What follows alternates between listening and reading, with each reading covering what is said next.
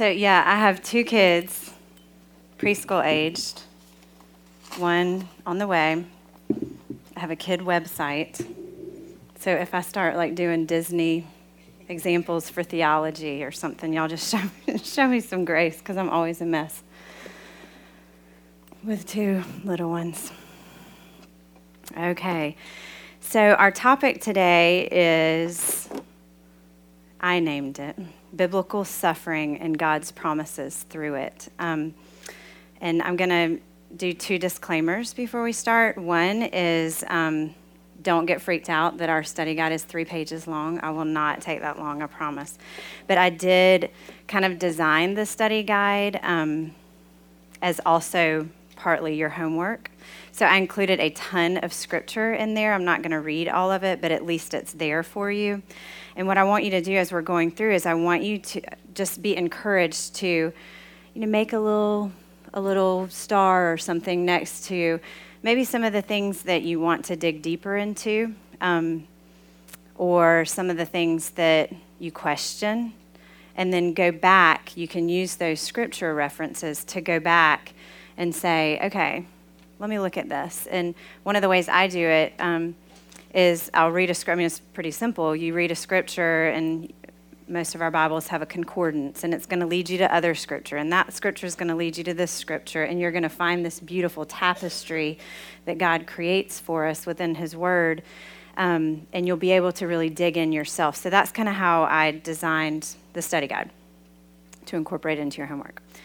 And then the second disclaimer is that I named this Biblical Suffering and God's Promises Through It, because I think that first, I'm going to dig into a little bit of just kind of the doctrine of suffering, because I think as we do that, we have to understand suffering and what it is in order to then claim those promises and to benefit from the promises that God gives us in His Word. So we're going to kind of dig into that, and you'll see how those kind of buds of the doctrine will then blossom into some of the promises. So you'll see it all throughout what we're doing. Okay, so we'll start out here. I kind of broke down suffering into 3 different types of suffering that we endure on this earth. And I've got blanks for you. The first is suffering from persecution. Suffering from persecution. And really that's for the sake of the gospel, for those who, obviously us, when we are out in the world, we're going to get persecution here and there. We're blessed to live in a free land, so we may not feel it as much as others, but we know that persecution is very present, and it's all throughout the Bible. Jesus is our main example of being persecuted. So that's one type of persecution one type of suffering is from persecution. There's also suffering from the consequences of sin for the purpose of discipline. I gave you, again, some scripture references, but I'm not going to go through all of these. I do want to read to you Psalm 119:67. When we talk about discipline, I love this reference. It says, "Before I was afflicted, I went astray, but now I keep your word." And 68 says, "You are good and do good. Teach me your statutes." And the word for afflicted there, before I was afflicted, I went astray, is before I was humbled, before I was brought low. So when we sin, we're going to have consequences. We are going to suffer through the consequences of our sin. We are going to be humbled when we stray off of the path that God has for us. But the beauty of that is that when He brings us back, we keep His word, and we know that that's what is good and teaches us. The last type of suffering that I put here is suffering from grief or trials. Suffering from grief or trials. And that's where we're going to kind of camp out mostly. I think that of the 3 that I broke down here, I think that suffering from grief or trials is probably the hardest to understand for us and the hardest for us to swallow sometimes. So that's kind of where our study is going. Let's talk about two different things. One is what suffering is, and then the next point is going to be what suffering is not. We're just going to go through these kind of quickly. Number one is suffering is to be expected. All over the Bible, God tells us that we are going to suffer, which is kind of daunting. If you have not suffered yet, you will. There are different degrees of suffering, and we're going to go over that. But suffering is a part of this world. So it is to be expected. 1 Peter, you see the reference there, 4:12-13 says, "Beloved, do not be surprised at the fiery trial when it comes upon you to test you, as though something strange were happening to you. But rejoice insofar as you share Christ's sufferings, that you may also rejoice and be glad when his glory is revealed." So expect it. Suffering is also necessary.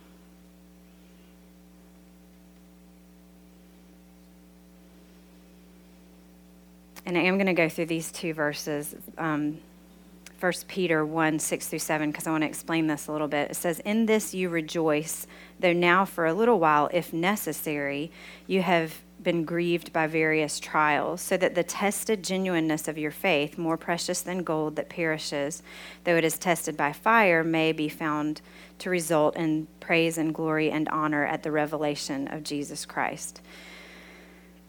If necessary. Now, I'm going to go over this a little bit more in a second, but this particular verse is speaking to the suffering through persecution, okay?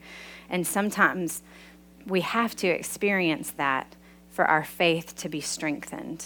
I don't want us to get that necessarily confused with the suffering of grief and trials. Grief and trials, yes, do increase our faith and increase our strength, but God is not saying, if necessary, I need to give you some grief so that you'll be faithful, okay? So that it's talking about the persecution. Romans 5:16-17 says, "The Spirit himself bears witness with our spirit that we are children of God, and if children, then heirs, heirs of God and fellow heirs with Christ, provided we suffer with him in order that we may also be glorified with him." Jesus himself had to suffer in this world. And if we are called his heirs, if we're called heirs of God, if we're called the brothers of Christ, in order to identify with him fully, there's going to be suffering involved so that we can become closer to Christ. So in order to be heirs, we do have to suffer. And look at the quote. It's in there in your study guide, from Elizabeth Elliot. So if you know her story, she's been through much suffering in her life. And she says, "Is suffering meaningless? Is it for nothing? I believe that suffering is never for nothing. Is it pure chance? Is it just something that happens for no reason at all? No, it is a necessity, and the Lord himself could not escape suffering." So we know that it is necessary for our strengthening. And then one thing, I didn't put this, but you might want to write this in. This is kind of my side note, number 3, is that suffering is ordained, but it's not always necessarily designed. And I'm going to explain that. It is ordained, but not necessarily designed. And this will kind of lead us into what suffering is not. It is ordained, but not necessarily designed. And here's what I mean by that. And what I mean, I'm speaking to suffering from grief or trials that we go through. Our God is a good God, and he is a sovereign God. So anything that happens to us is ordained. It has to cross through his hands first. But when we're talking about deep suffering through grief and trials, while God allows it, God does not look to us and say, "Let me see how I can smite her. Let me see how I can put this together so that she then will grow in her faith." That is not the God that we serve. God does not specifically design a grief situation, a death, a terrible accident or something like that, so that we can then grow in our faith. It is because we live in a fallen world, and that is a part of it. This is what we're going to go into next. But it's not always necessarily designed exactly by God because he wants something to happen with this, okay? And here's where we go into this. Suffering is not always easily understood. We could spend the rest of our life trying to study the doctrine of suffering, and we would never fully understand it. It's one of those things that that there is a matter of faith and trust and understanding that God is sovereign, and we have to sometimes leave it in his hands that way. And there's not always an answer to the why of suffering. And I put in here, simply stated, suffering is a byproduct of a broken and imperfect world.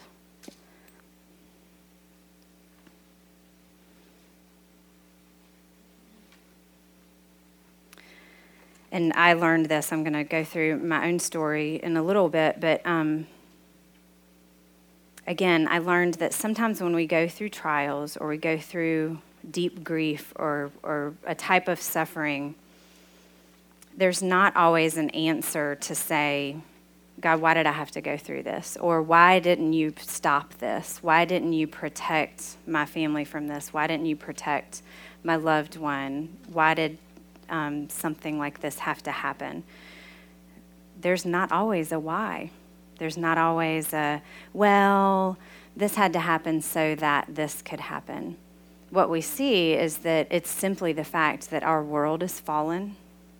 We groan for the time where creation is perfected again. There's sin and corruption. We have a very, very evil enemy. And he is the one who's designing those sufferings. You know, God allowed Satan to test Job, to put him through every trial that we could possibly imagine. It was ordained. He allowed it.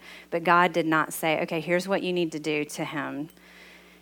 You need to kill off his family. You need to kill off his livelihood. You need to afflict him and do this. God did not design that. He allowed it. But Satan's the one who designed how he would suffer. And that's one way that he can use to just break us and tear us down. But the fact is that we live in this world and it's to be expected. I'm going to read real quickly Romans 8:20 through 23. You can turn there with me if you want.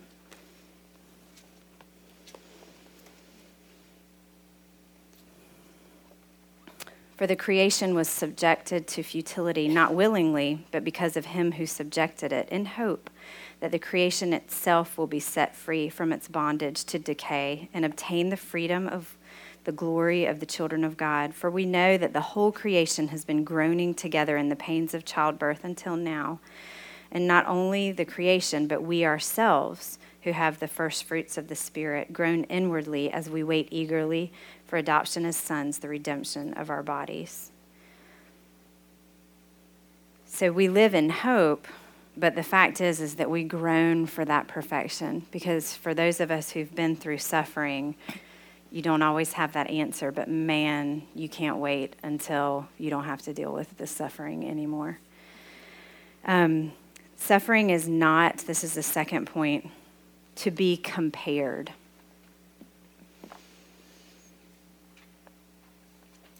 The fact is that all of us will experience suffering, like I said, and it's all relative. It's relative to your life. It's relative to your situation, to your season. And suffering through grief and trials can take on a lot of different labels or a lot of different circumstances. It could be, a job loss. It could be infertility. It could be, infighting with your family. There's so many different things. It can be death and losses. It can be the loss of a child.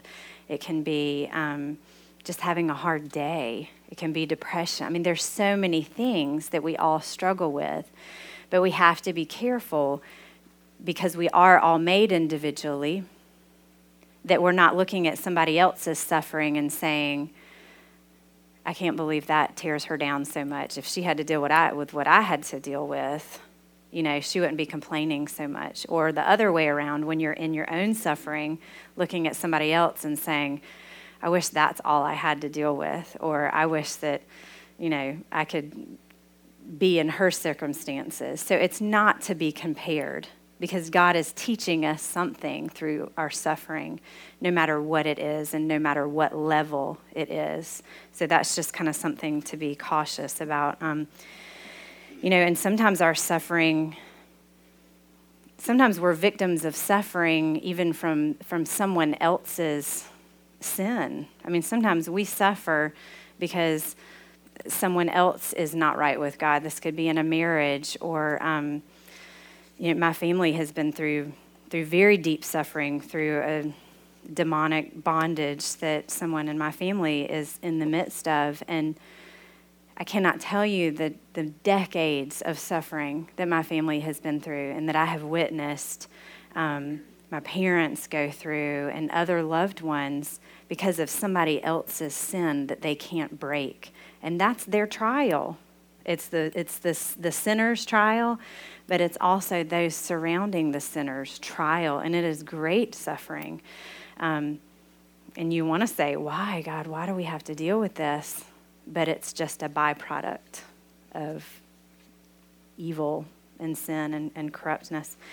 And I struggled a little bit with some recent suffering that I went through that I want to share with you because of this very thing of comparison. That is probably one of my biggest downfalls, is comparing. And especially as a young mom, you're always looking at what's wrong with my kids, nature versus nurture, people judge you, he's not potty trained yet, that kind of stuff. So when you are suffering, and then again, my family background is there is great suffering in my family background. And so when I went through my specific grief, I thought, is this even really valid that I'm suffering this much? But I went through, at the end of 2012, I have two very healthy children, back to back, 23 months. And then at the end of 2012, I suffered a miscarriage at 8 weeks. And it just blew me away, totally blew me away. And I'm not a very emotional person, probably to a fault. And I'm very realistic. I'm very, And so in the past, hearing that this happened to other women, you're like, I'm sorry, but you don't really get it. And so when this happened to me, it put me on my behind. I was completely distraught. And it just put me down. I had never experienced grief like that before. Once you go through it, you realize how many women do go through this, and it's 1 in 4 women. So you look around, and a quarter of us have been through this, and it is very deep grief. And then you've got the psychotic emotions that go along with it, and the hormones, and the physical stuff. And I had to go through surgery and all this kind of stuff. So it was deeply grieving to me. And then about 6 months later, I got pregnant again. And so here we go. That was my grief. That was my trial. And at 12 weeks, I lost another baby. So I had 2 back-to-back miscarriages after having 2 back-to-back perfect pregnancies, perfect everything. And it just really set me back. Within 12 months, I had 2. And it was... I was completely distraught, and that was unknown to me because I am not, an emotional person. So this just outpouring of grief was so unfamiliar to me, and so God took me to all of this and allowed me the chance to better understand what suffering is. But I struggled with it because I thought, there are so many people who have had it so much worse than I, is this really even valid to be this distraught over this grief? But grief is real, It doesn't matter the form that it comes, but when it's grief, it's grief. So anyways, I did struggle with the comparison factor. But God truly, truly grew me and grew my husband through this, what was our first major trial of our marriage, in our family, I guess I should say. And I'll speak back to it a little bit later. So how are we called to endure suffering? How do we get through this? What does God expect of us? With much prayer. And the reference I gave you is, we don't really need to unpack it. James 5:13 says, "Is anyone among you suffering? Let him pray." Go to your knees. We're called to endure suffering with acceptance and endurance.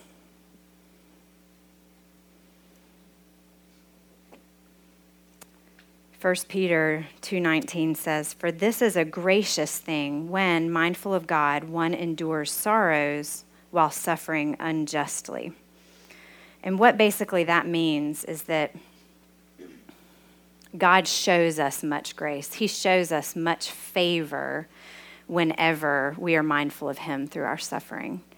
So the word for gracious right there is the word for grace, the word charis in Greek, and it means finding favor in the sight of God. So what we can take from that is that the more that we are mindful, the more that we accept our suffering, and the more that we are willing to endure it in faith, the more we will see God's grace through that suffering. If we fight it, if we shake our fist about it, there's going to be a lesser amount of grace shed on that situation. Does that make sense?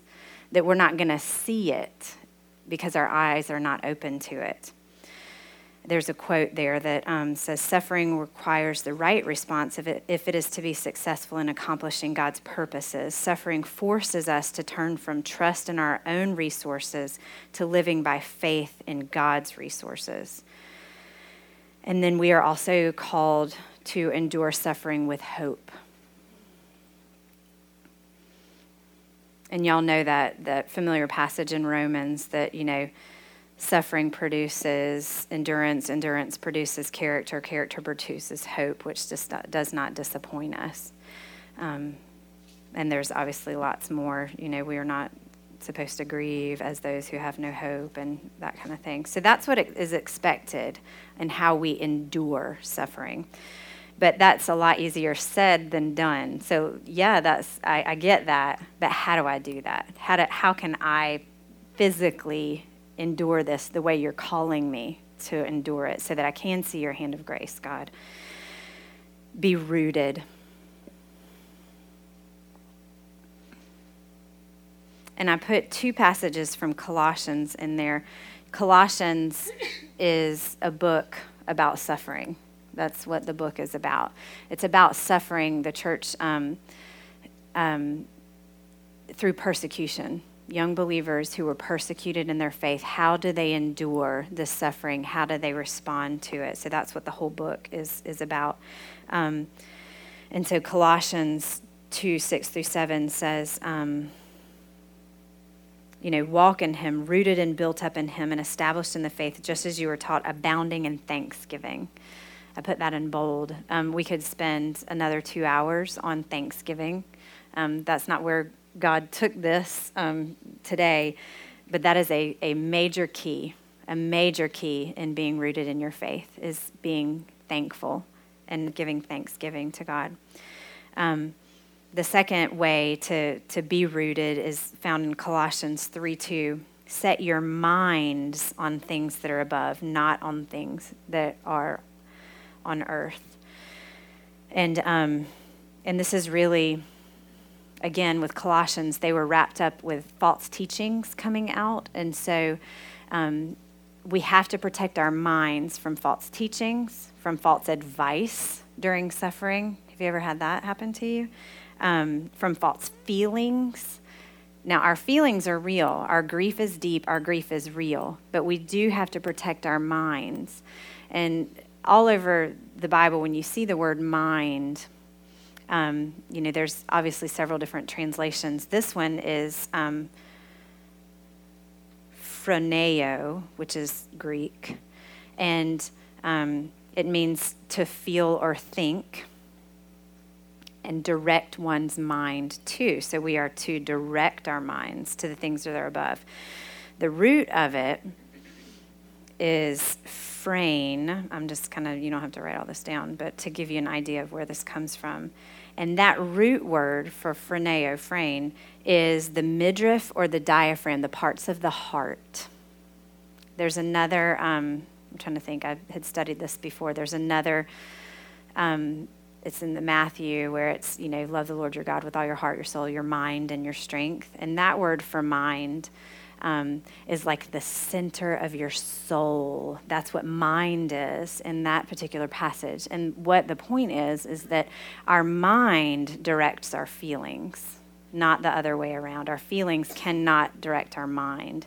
So when we're going through grief, if we are rooted before that, if we are purposeful about setting our mind on the truth of God's word, then that will direct some of our feelings.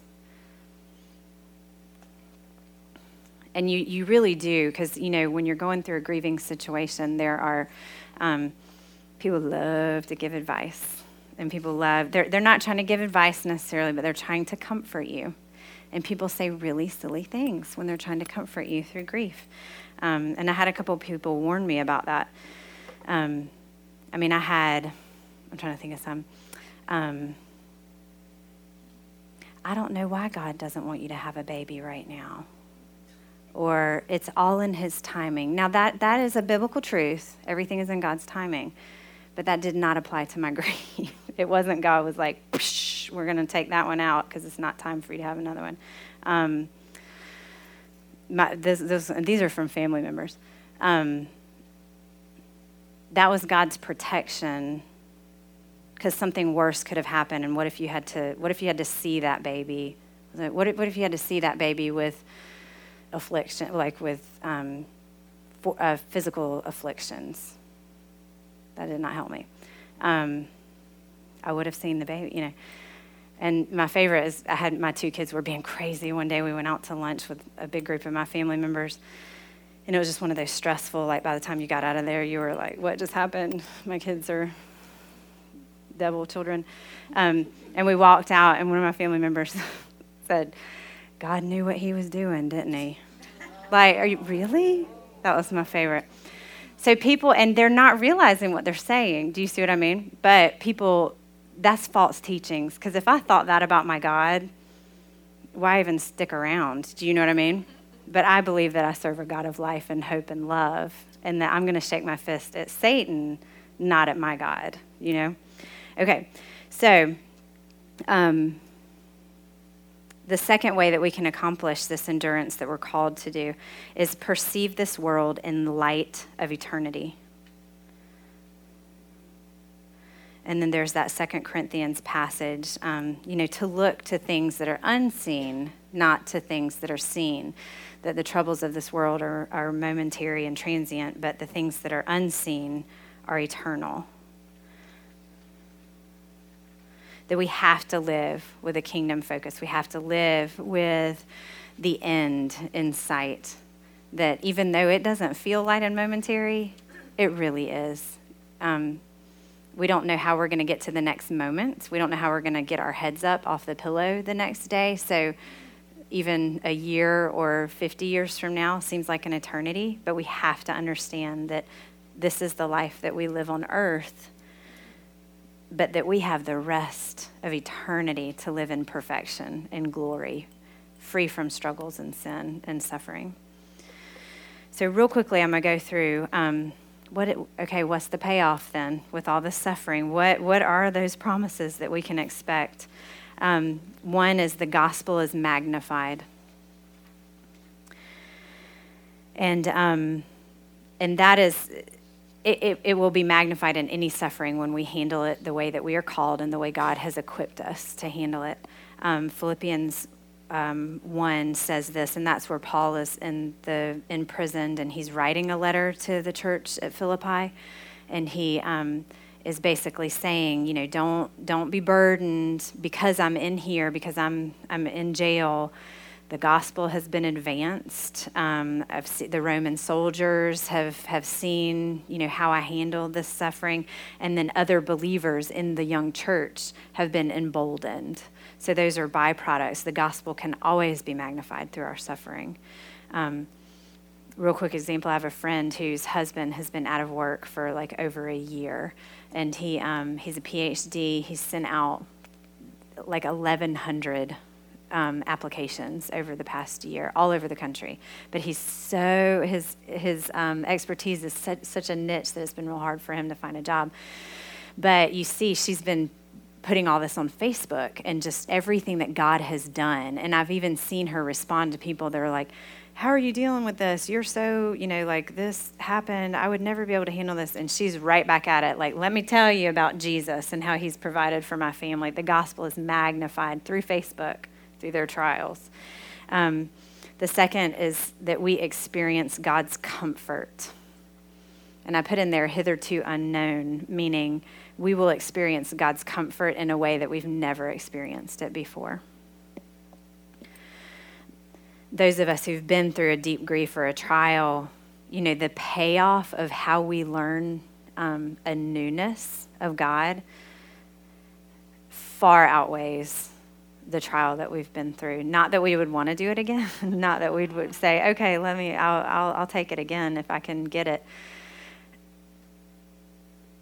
But having some more of that veil lifted to God's glory is so just magnificent and marvelous. And real quick, I'm going to say this: the comfort that is used in all of these verses that I listed out is the Greek meaning for that is to summon or call near.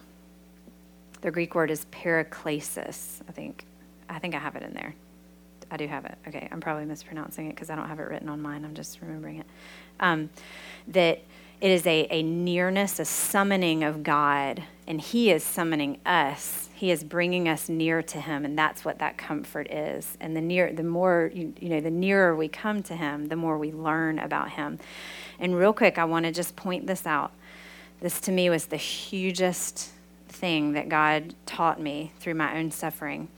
2 Corinthians 1:3-4 says, "Blessed be the God and Father of our Lord Jesus Christ, the Father of mercies and God of all comfort, who comforts us in all our affliction, so that we may be able to comfort those who are in any afflictions with the comfort which we ourselves are completely comforted by God."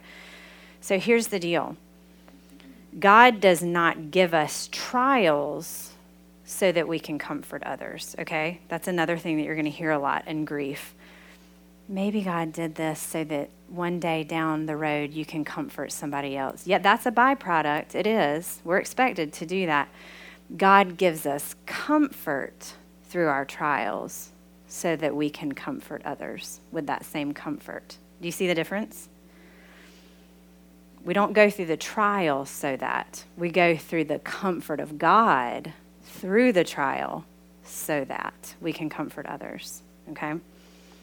That was huge to me to understand. I don't know if that sounds huge to you guys, but I'm like, okay, he didn't give me the trial so that I can comfort others. He comforted me so that I can understand how I can comfort others in the future. Number 3 is we gain a deeper understanding of God's sovereignty and faithfulness.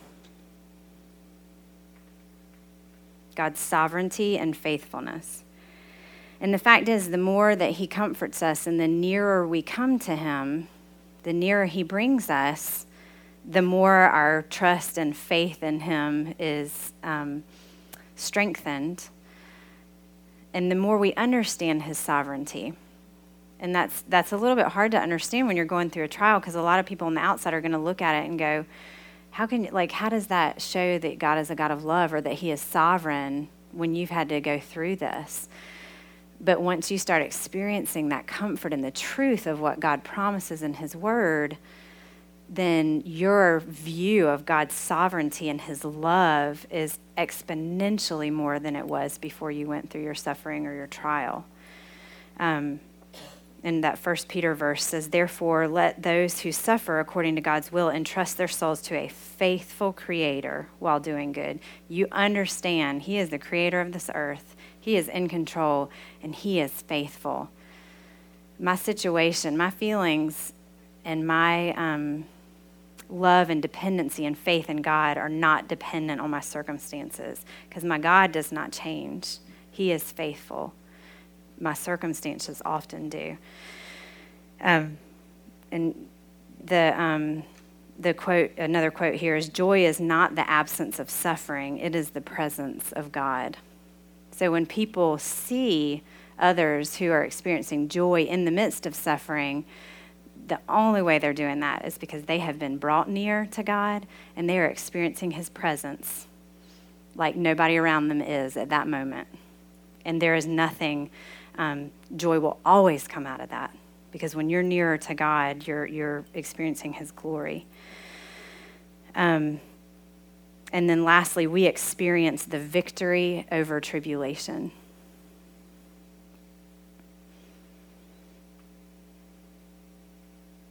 And Jesus said, in this world, you will have tribulation, but take heart. I have overcome the world. So there is great victory in understanding that our Lord and Savior went through much tribulation, but he has overcome it. And that's the God that we serve. We sang about that earlier. And we do serve a God of life and of love and of hope. I'll share kind of my last example that I experienced this and just learned how I can get angry at Satan and shake my fist at him and say, I'm not going to let this tear me down. I'm not going to let you make me doubt my God and my Savior. There's no way. One way that God comforted me and I felt his presence and his nearness is through my first miscarriage. Both of them I had to have surgery. But anyways, so the lead up to that, when I was pregnant and when I was getting excited, whatever, over the summer, I worked with the children's choir. Alicia and I worked with the children's choir, and we were doing some songs, and Donna Carroll had chosen one song, the Revelation song. Have y'all heard that? Worthy is the Lamb. Worthy is the Lamb who was slain. Holy, holy is he. And the song is basically about God is holy. God is worthy. Jesus is who he is. He is the Lamb. He is worthy to be praised no matter what. He's worthy to be praised because of who he is. He's the Lamb of God. And so I had been listening to the song because Donna Carroll, we were teaching it to the kids, and I was going to sing a solo with it. And I didn't know that I needed to know that about him, that he is worthy to be praised because he is who he is. And so I had just been singing it a lot and had it in my mind. And then I had to go in really late for an emergency surgery. And so that night, every single person that I went in to see was a believer. The anesthesiologist, the nurse, the doctor on call was a believer, every single one of them. And then when I woke up, here I am in the recovery room. I'm not kidding. I woke up, there was one nurse there. She was a believer, so that's 4 believers in the hospital, every person. When I woke up, that was the song that was playing. When I woke up in the recovery room, worthy is the Lamb who was slain. Holy, holy is he. With all creation I sing praise to the King of Kings. And I knew that God had placed that for me to say, it's not my circumstances. And Satan, if you want to try to make me not praise my God through what I've been through, here's how I feel about you. I cursed him out a few times. But to hear that song play, I knew God was with me. I knew he was with me, and he was worthy just because of who he is. So I praise God for that. I praise God for what I've learned through my own suffering. Do we have time to do that song, or is it too? Okay. I was just going to play one more song. There's a video that is just a beautiful, y'all know this song, but This is just a good ending to know that we serve a God who has overcome.